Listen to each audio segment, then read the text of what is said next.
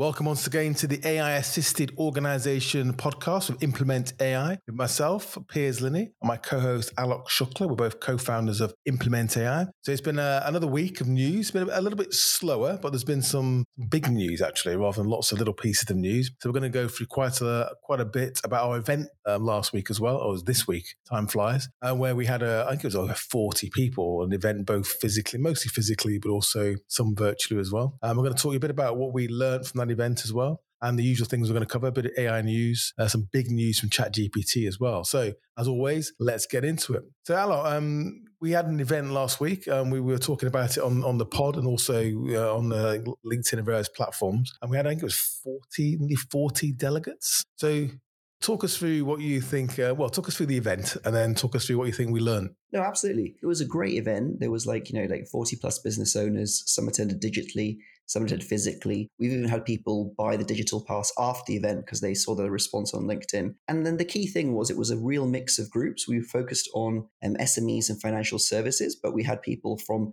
all backgrounds, from recruitment, from health clinics to financial services, fund managers, really a big broad range of businesses. And what was really interesting was we went through that whole program to in the morning, we started getting people up to speed on the state of AI, where it is now, how fast it's changing and where it's evolving. And then we started going into AI assisted workflows and specifically how you can implement it within your business. And I think that's the kind of more concrete bit that I want to kind of dig in a bit more on the podcast onto, because the whole point is the question is, what are the commercial and business applications of it? You gave one nice point where you were talking during the event about how there will be businesses which are only going to be 3 employees and worth, nearly $1 billion or whatever like this. And I was explaining an example of M&A agency in Japan, which specialized by having a unique data set of retiring business owners, because there in Japan, if there is no succession plan in place,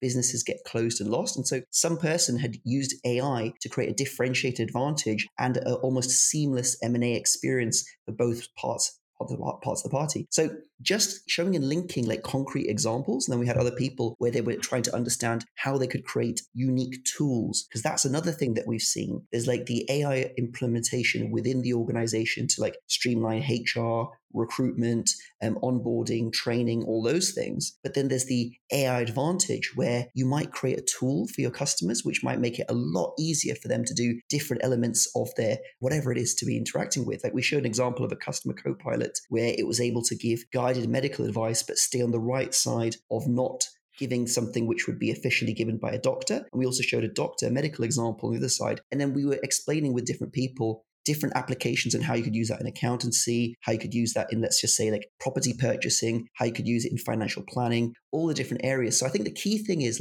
all of these use cases, all of these opportunities, they are open, because essentially with an AI assisted organization, the way you're going to go is you're going to have your proprietary data set, which is going to be captured over your meetings, your client consultations, your documentation. And then you want to have your own tuned LLMs, which will then be able to interact with it and unlock more opportunities. I mean, there was another example that we talked about previously where someone was working with different clients and they might notice, let's say, for example, in financial services, where they might notice that one of the persons has one of their parents that's about to go into care, and they might have just mentioned it in passing in a conversation. And if you can't remember that piece of advice, you can't do anything. But if you knew that, and that was captured in your database, you're also able to provide some kind of customized plan for them or some kind of note to show you cared. Those things are what yield in, increased goodwill and increased opportunities commercially. So I think the key thing we were kind of going with everyone is you need to start implementing now, because you need to start capturing your data and structuring it in a way that you can access it. And that's where, different databases and different structures and things come in place. But it was very interesting. What I found interesting was the mix of organizations in terms of the attendees. So this ranged from, not quite one-man bands, but, small companies, 5 employees. I think one had 1,500 and they're all sitting, in a room. And usually it's quite a different process, a different engagement for companies, from a small business to a reasonably large enterprise. Whereas with that event, because there were people sharing ideas and it's completely new. But I think that what came across was that people now understand that the kind of, the sort of hype cycle, the sort of passing slightly. It's now more concrete, as you were saying, that what do we do today, implement this into our business? It's 100% concrete.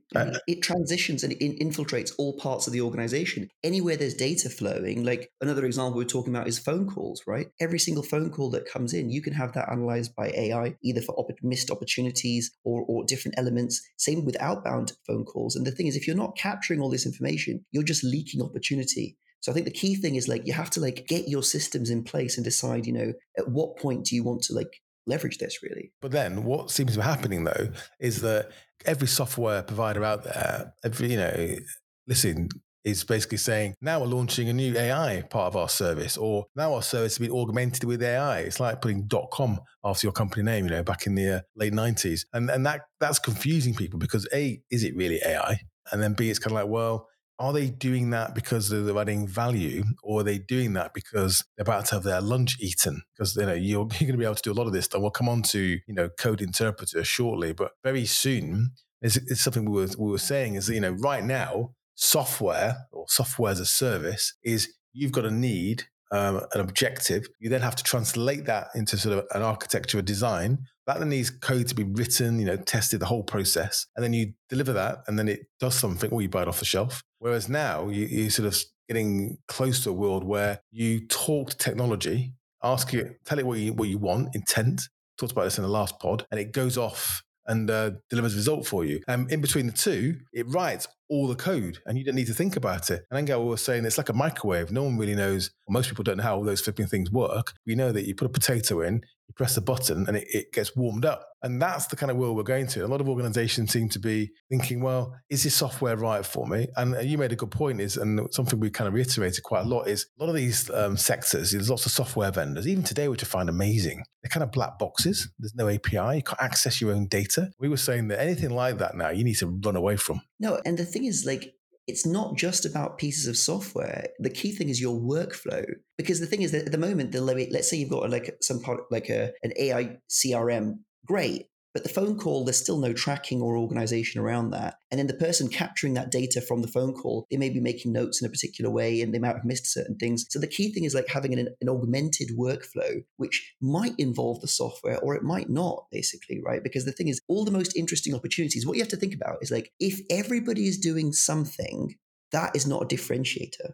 It's only when you're doing the other things that other people are not doing is where you can become a differentiator. And I was showing the example in the course of like how you now have the ability to leverage unstructured data or alternative data. So what that means, for example, is like on Facebook as an example, right? Many people who don't have a Facebook profile, they never made one themselves, they actually have a Facebook profile because Facebook creates a shadow profile based on credit card transactions, geolocations, different things like this. And then what happens is they can marry your real profile to your shadow profile and they've got much more detail and context about you. Now, in the same way, what you've got the opportunity to do is like from your meetings with clients, from your consultations, from the information that they give you, from let's say them interacting with different kind of customer co-pilot tools that you make to help them understand more about their legal elements or their financial elements or their health elements. You can understand their intents and their needs, and you can map that against what you're offering or could be offering to unlock different opportunities. So I think the key thing is you want to get more foundational where you have your own data and then you can build off that basically. Yeah, I think that's what I call perfect information resolution. Before he used to call this big data. He was like, make sure you capture the data because one day you might be able to use it. That day's arrived. So, you need to make sure that you're capturing the data, but now you can literally pull out insights that make a massive difference to your business because all these things mean you are, rinsing and squeezing every ounce of opportunity out of your business, or optimize your business ruthlessly to grow or to minimize your cost, to please your customers or to, generate more revenue. And I think that came across. And one of the things we talked about, which I thought was quite interesting, was we compared. Because people were sort of saying, well, I've got this technology and people are quite lazy in terms of using it. It's sort of Chat GPT, for example. It's just write me a blog about, tree surgery and, churn out something quite average. And you make a good point is that you can't be average. So if, like you say, right now, there's an asymmetric opportunity because a lot of people aren't using this technology. They're talking about it. They might be using it in the private life, privately. They're not really implementing the business properly. Well, some people are, and they're using it wholeheartedly. So there's a moment where you can have a competitive advantage today. Well, very soon, And you're seeing now Copilot's being launched on Windows 11 to developers. It's coming soon. But you'll very soon this will be everywhere. It'll permeate everything. It'll pervade everything. So you've got to be able to use it better. You made a good point in the course in the whole day, which was prompt engineering, for example, which might be like eFax one day, one of those transitional sort of technologies or capabilities. But it's like a human, isn't it? Where if you turn up to a meeting and you've got no idea who you're meeting, you enter the room, you sit down in front of somebody, and you start having a conversation, you're going to be all over the map to know who are they, why we're here, what we're talking about. If you've done a day's research on why you're meeting, who they are, what they need, what they want, how you can work together, how you can add value, and you sit down in that meeting and start having a conversation, it's an entirely different conversation. And that really what prompt engineering is about. It's about providing context. And what you're seeing now is the ability to provide context has gone from a couple of paragraphs to you can drop in your entire company's documentation or a Harry Potter novel. No, agree. And the thing is, like today I was actually going a bit deeper into prompt engineering and databases and the different ways that they can actually structure stuff. And that's always going to be there, because the thing is, for the average basic answer, there'll always be a kind of like, let's call it like a standard answer, which will come from, let's say, the LLM, the tuned model with a temperature of 0. So it comes back with the most predictable answer. For example, it would be, my favorite food is, and then if you had a temperature of 0 and an average prompt. So just explain temperatures. Not everyone's going to know what that means. Okay, so temperature is basically like how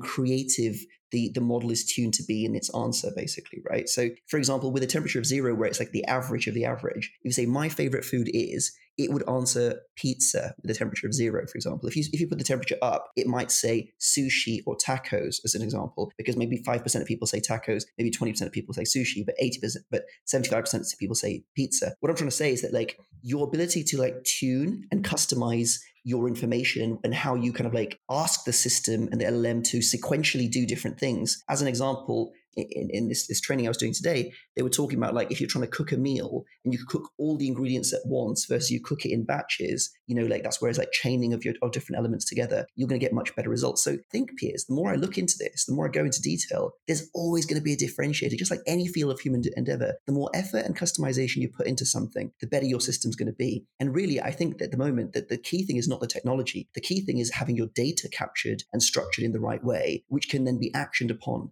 Because that's what differentiates. It's the quality of the questions you ask as a company from your team members and the quality of how you're recording all that you can action upon that in a meaningful way for your customers. That's where it comes to. But what I was so excited with is like the power of the tools available. And like before, to kind of use and create systems like this would have taken months, you understand, and now you can assemble these quite quickly. The question is just having the right data architecture and structures in place. So I think let's come on to the sort of next point, which is kind of linked, which is what was interesting generally from what we're doing, and also interesting from the event, is you've got lots of different organizations, different sizes doing, they were kind of SMEs, essentially. Some are quite big. They're mostly from the sort of financial services, professional services, people there from recruitment and various other sectors as well. And what was interesting is, and it's kind of like how Implement AI, how we should structure our products really, was about how different organizations and different people with different, depending on how risk averse you are, or what budget you've got, how big you are, how big your team is, how ambitious you are, what your plans are, is the ways in which they are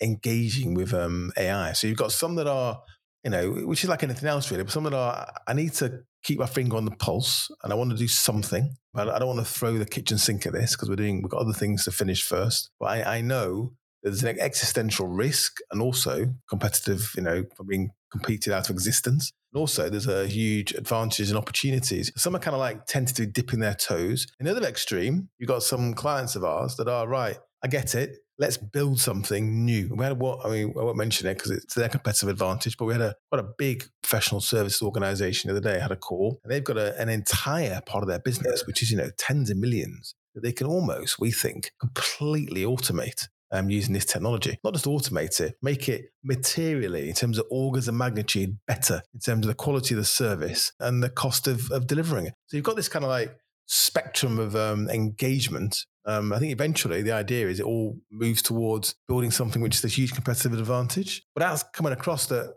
people aren't sort of just looking. I mean, obviously it's self-selecting because people turn up to these events. Obviously they're there for a reason. But it is fascinating, isn't it? Just seeing how people really believe it can change their organization. It just reflects the spectrum of entrepreneurs again, isn't it? Right? You have different entrepreneurs that will have been like employing digitization within their company to a different extent and different technologies. It really just comes down to that kind of mindset. But I think the key thing here is that like there was that paper that you were sharing, the article from Goldman Sachs, wasn't it? Like the thing is, if it's not a hype cycle, if all the customers are interested in it and buying it, right? And if all the major providers are doing that, then that's actually a legitimate market need and demand. So right now, all the most progressive ones are, seeing the advantage that they can kind of like lead and move ahead with. But I think the key thing is going to come down to is like the kind of tools that you have access to now are insane. And the faster you start, applying your own kind of like strategy and momentum to it. And that's where we kind of came with, was like, we introduced a program at the event where it's like a 60-day program basically to help them gain momentum and kind of get further from there. Because the key thing is, if you're going to go down that road, you want to kind of do that in the most strategic way you possibly can, really, isn't it? Yeah, it was like an intermediate step, isn't it, in terms of the programs we deliver. So let's move on from the event. So we are going to do other events. Probably going to be doing one in the north of England, probably Manchester. We both got a connection with the north because we're both from there, essentially. So we're looking at doing other events probably after September now. Let's move on to Chat GPT Code Interpreter. Now, if you listen to our pod, you've probably heard me mention this on several occasions, talking about it's coming. Well, the great news is it's here. So this essentially, if you are a Chat GPT Plus subscriber, which I have to say now is becoming best, if you've got the money, it's becoming the best $20 a month that you're ever going to spend, basically, whether it's personally, for your business or anything. So if you've got anything else that's costing you $20 you're not really using, can it and invest it in this. So essentially, you've got the ability to use a Bing, or it was turned off, which is a bit of news. Paywall. Because exactly. It's returning it's allowing people to get past media company paywalls. I'm not sure where that is as of today. I haven't checked. And then you've got the plugins. Now, it's kind of a separate one now. So if you've got ChatGPT Plus, go into your settings and you'll see the option to turn on Code Interpreter, and it appears like a plugin. Now, what this does, though, it's a game changer. So what it enables you to do is to analyze data, upload data, reasonably large files, and they're going to get bigger over time. So you can use it to do mathematics, although to be fair, in ChatGPT, I'd probably use the Wolfram Alpha plugin because it's better for sort of computational purposes. But the big news is it can write code. So you can, I was playing with it this morning, just testing it out, because it's been quite hard to get onto the damn thing because it's been like oversubscribed. You can't get on there, and it's got limited compute. And basically, what I did, I went onto the UK government website, downloaded a load of companies' house information, uploaded it. And it kind of said, right, this is what this data is. And it kind of knows. I said, okay, give me some insights. So automatically it starts telling me, okay, these are the UK companies. It starts using this sort of SIC code. Now, most companies are private limited companies. So you get these kind of charts. And it was creating bar charts of what these companies do, how long they've been around, different types of company. And then I kind of said, well, exclude private limited companies. Let's dig into the other ones, which is sort of a smaller sample. Then it starts using automatically SIC codes. These are the codes you use to explain what sector your business is in, identify the sector a company is in or business. And it starts to use SIC codes. And generally, this is an enormous data set they uploaded. And already within minutes, I'm beginning to extract insights and learn something from it. So ChatGPT is now essentially a data visualization tool. And I used to work I was a trustee of Nesta, massive innovation foundation, 600 million.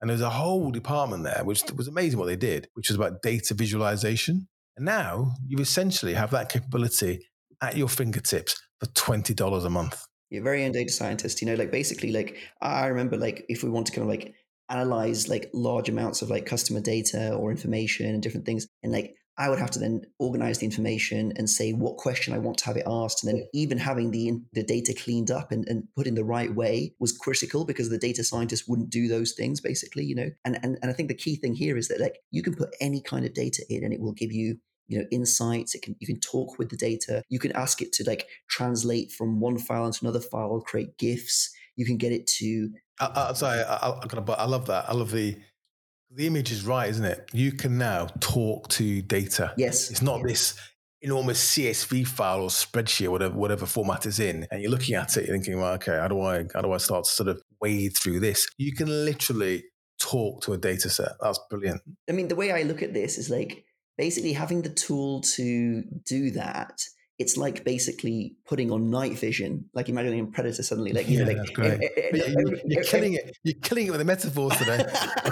basically, like, you know, everyone is like dealing with touch, and you flip on night vision, and you can see everything, and you can also map different things like this. That's brilliant. I love You it. know, like I think that the key thing is like do what other people are not doing. Start capturing your data, start analyzing it, and start asking because you don't know what you don't know. Or just ask it to tell you something that you don't know, which is Correct. That's my point. counterintuitive. That's not normally with data, unless you got, it was all big data, wasn't it? And machine learning, where normally with data, you're using it to find something. Like you're trying to calculate the usual metrics. I did a podcast the other day about this, saying that metrics in some ways are kind of dead because metrics are a lazy way of kind of distilling data into ratios you can understand. That's a lagging metric. That helps you see the past. It's like trying to drive using the rear view mirror, right? But when you throw this onto it, you can then see the future. Like I saw an example from someone where they'd uploaded their LinkedIn data and it was showing like when they had the most engagement on what days and different things. So that gives them opportunities to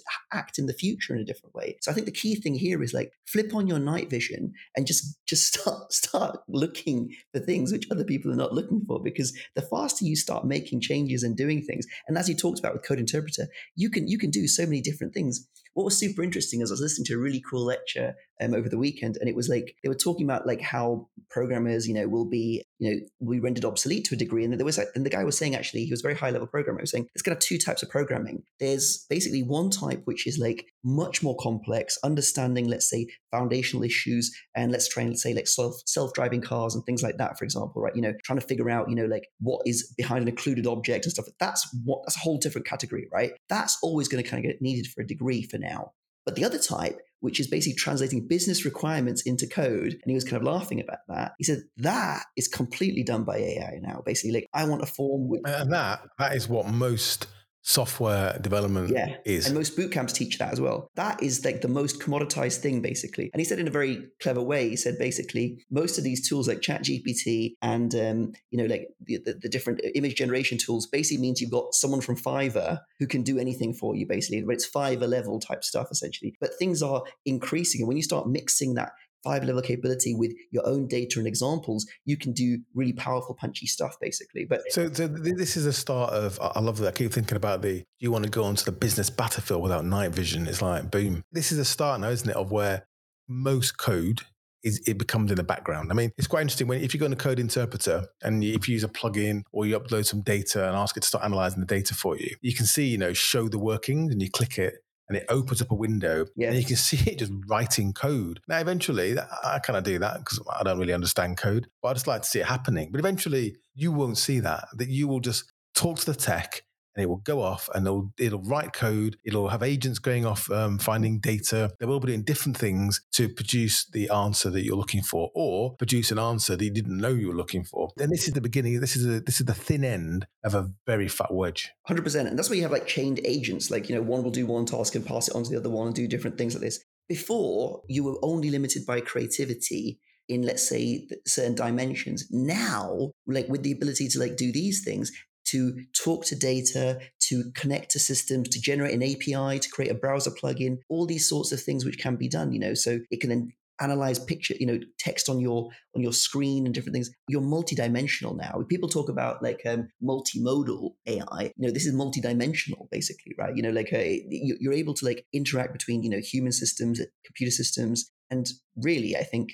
honestly, like just get on with it. Well, we'll come on to that in a minute because there's some, I'll talk about sentiment analysis, but just to finish on this is that, so if you are using Chat GPT, our advice is to go or pay for it basically, and then access Code Interpreter and then just start playing with it, start trying to understand and scratching the surface, and it's gonna blow your mind. And what's quite interesting, and again, this is not really, I'm not sure whether this is correct or not, but for the first time, usage of Chat GPT sort of plateaued and it dipped slightly. I think people are using it, they're probably using it at a very sort of basic level, and they're not really understanding where they can take this technology. So what's quite interesting is, going back to the battlefield, is what you're going to find is that a lot of people have kind of gone in all guns blazing because it's sort of the news, and they don't really know how to use it. They don't really understand the context. I think you said earlier about, doing your homework before you actually push the button. And there's still a window of opportunity as people kind of drift off slightly where you can become an expert and embed this in your business. You can embed this in your life, never mind your business, and have that competitive personal advantage. I mean, any kind of knowledge work, like you have to have this basically, because someone who's got that is going to be a profound advantage to you, right? And I think that's just the kind of key thing here, really. It's like, get it into your workflows.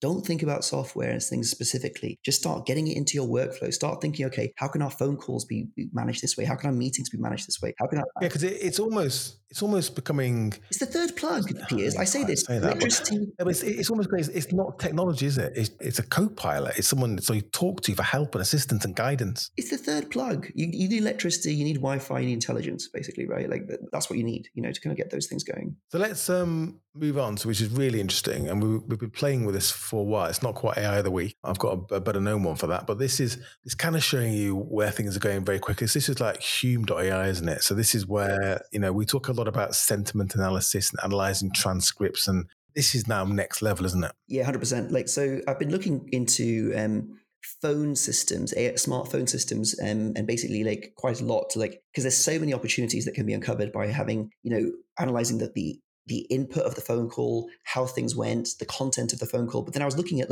how could we also analyze the sentiment and the emotion within it? So sentiment is like positive or negative. It's a bit crude, right? But how can you understand how interested someone is, how engaged, how curious, how unhappy, how disgusted, how neutral, all these different elements. And this tool, Human AI, is so interesting. Basically, you can do visual, so video analysis, and also audio analysis and combination analysis. So for example, you can actually tell from someone's, let's say a pause, a slight facial expression. You can say okay, surprise, neutrality, disgust. So, I mean, if you're trying to analyze which of your customers the most likely to be referring and recommending to you, you can analyze all those different elements, and you can also then customize different solutions for people. And I think that this is where that AI co-pilot for any kind of phone opportunity, sales, consultation, discussion, training, you're just going to be in a different level. You understand? And you can also then it can understand human, and this is now you're measuring and reacting to human emotions, aren't you? Not just what people are saying, it's what they're not saying, and that's what video allows you to do. What they're feeling, exactly. So then you basically have a kind of a good approximation of what emotional states are being generated from your content and from your information, which then means that you can kind of guide down the direction of what you want to do. So the crude things is when you're talking, you think, okay, from neurolinguistic programming or whatever it is, does the person lean in? Are they engaging with you? Are they managing? That's one level of analysis. This gives a much more. I mean, humans do this. We do this naturally, don't we? Don't even think about it. It's body language. It's built into the way in which we communicate. Yeah, if you pay attention to it. But this allows you to do it at scale across 100,000 people or whatever it is this across your team. And then you could also understand, okay, which customers are seemingly neutral at the moment, which then would give you a figure of who's more likely to churn, who's showing greater skepticism in the calls, who is less likely to be satisfied in the future. These are all leading indicators, and that's the opportunity. It's to see what you can do in the future to change things, basically. And also, if you sort of play that out, it means that, if you understand not just sentiment, you understand the kind of emotional responses. It means that when you come to hyper-personalizing content or experiences or user journeys, then you're also on a different level because it's now being designed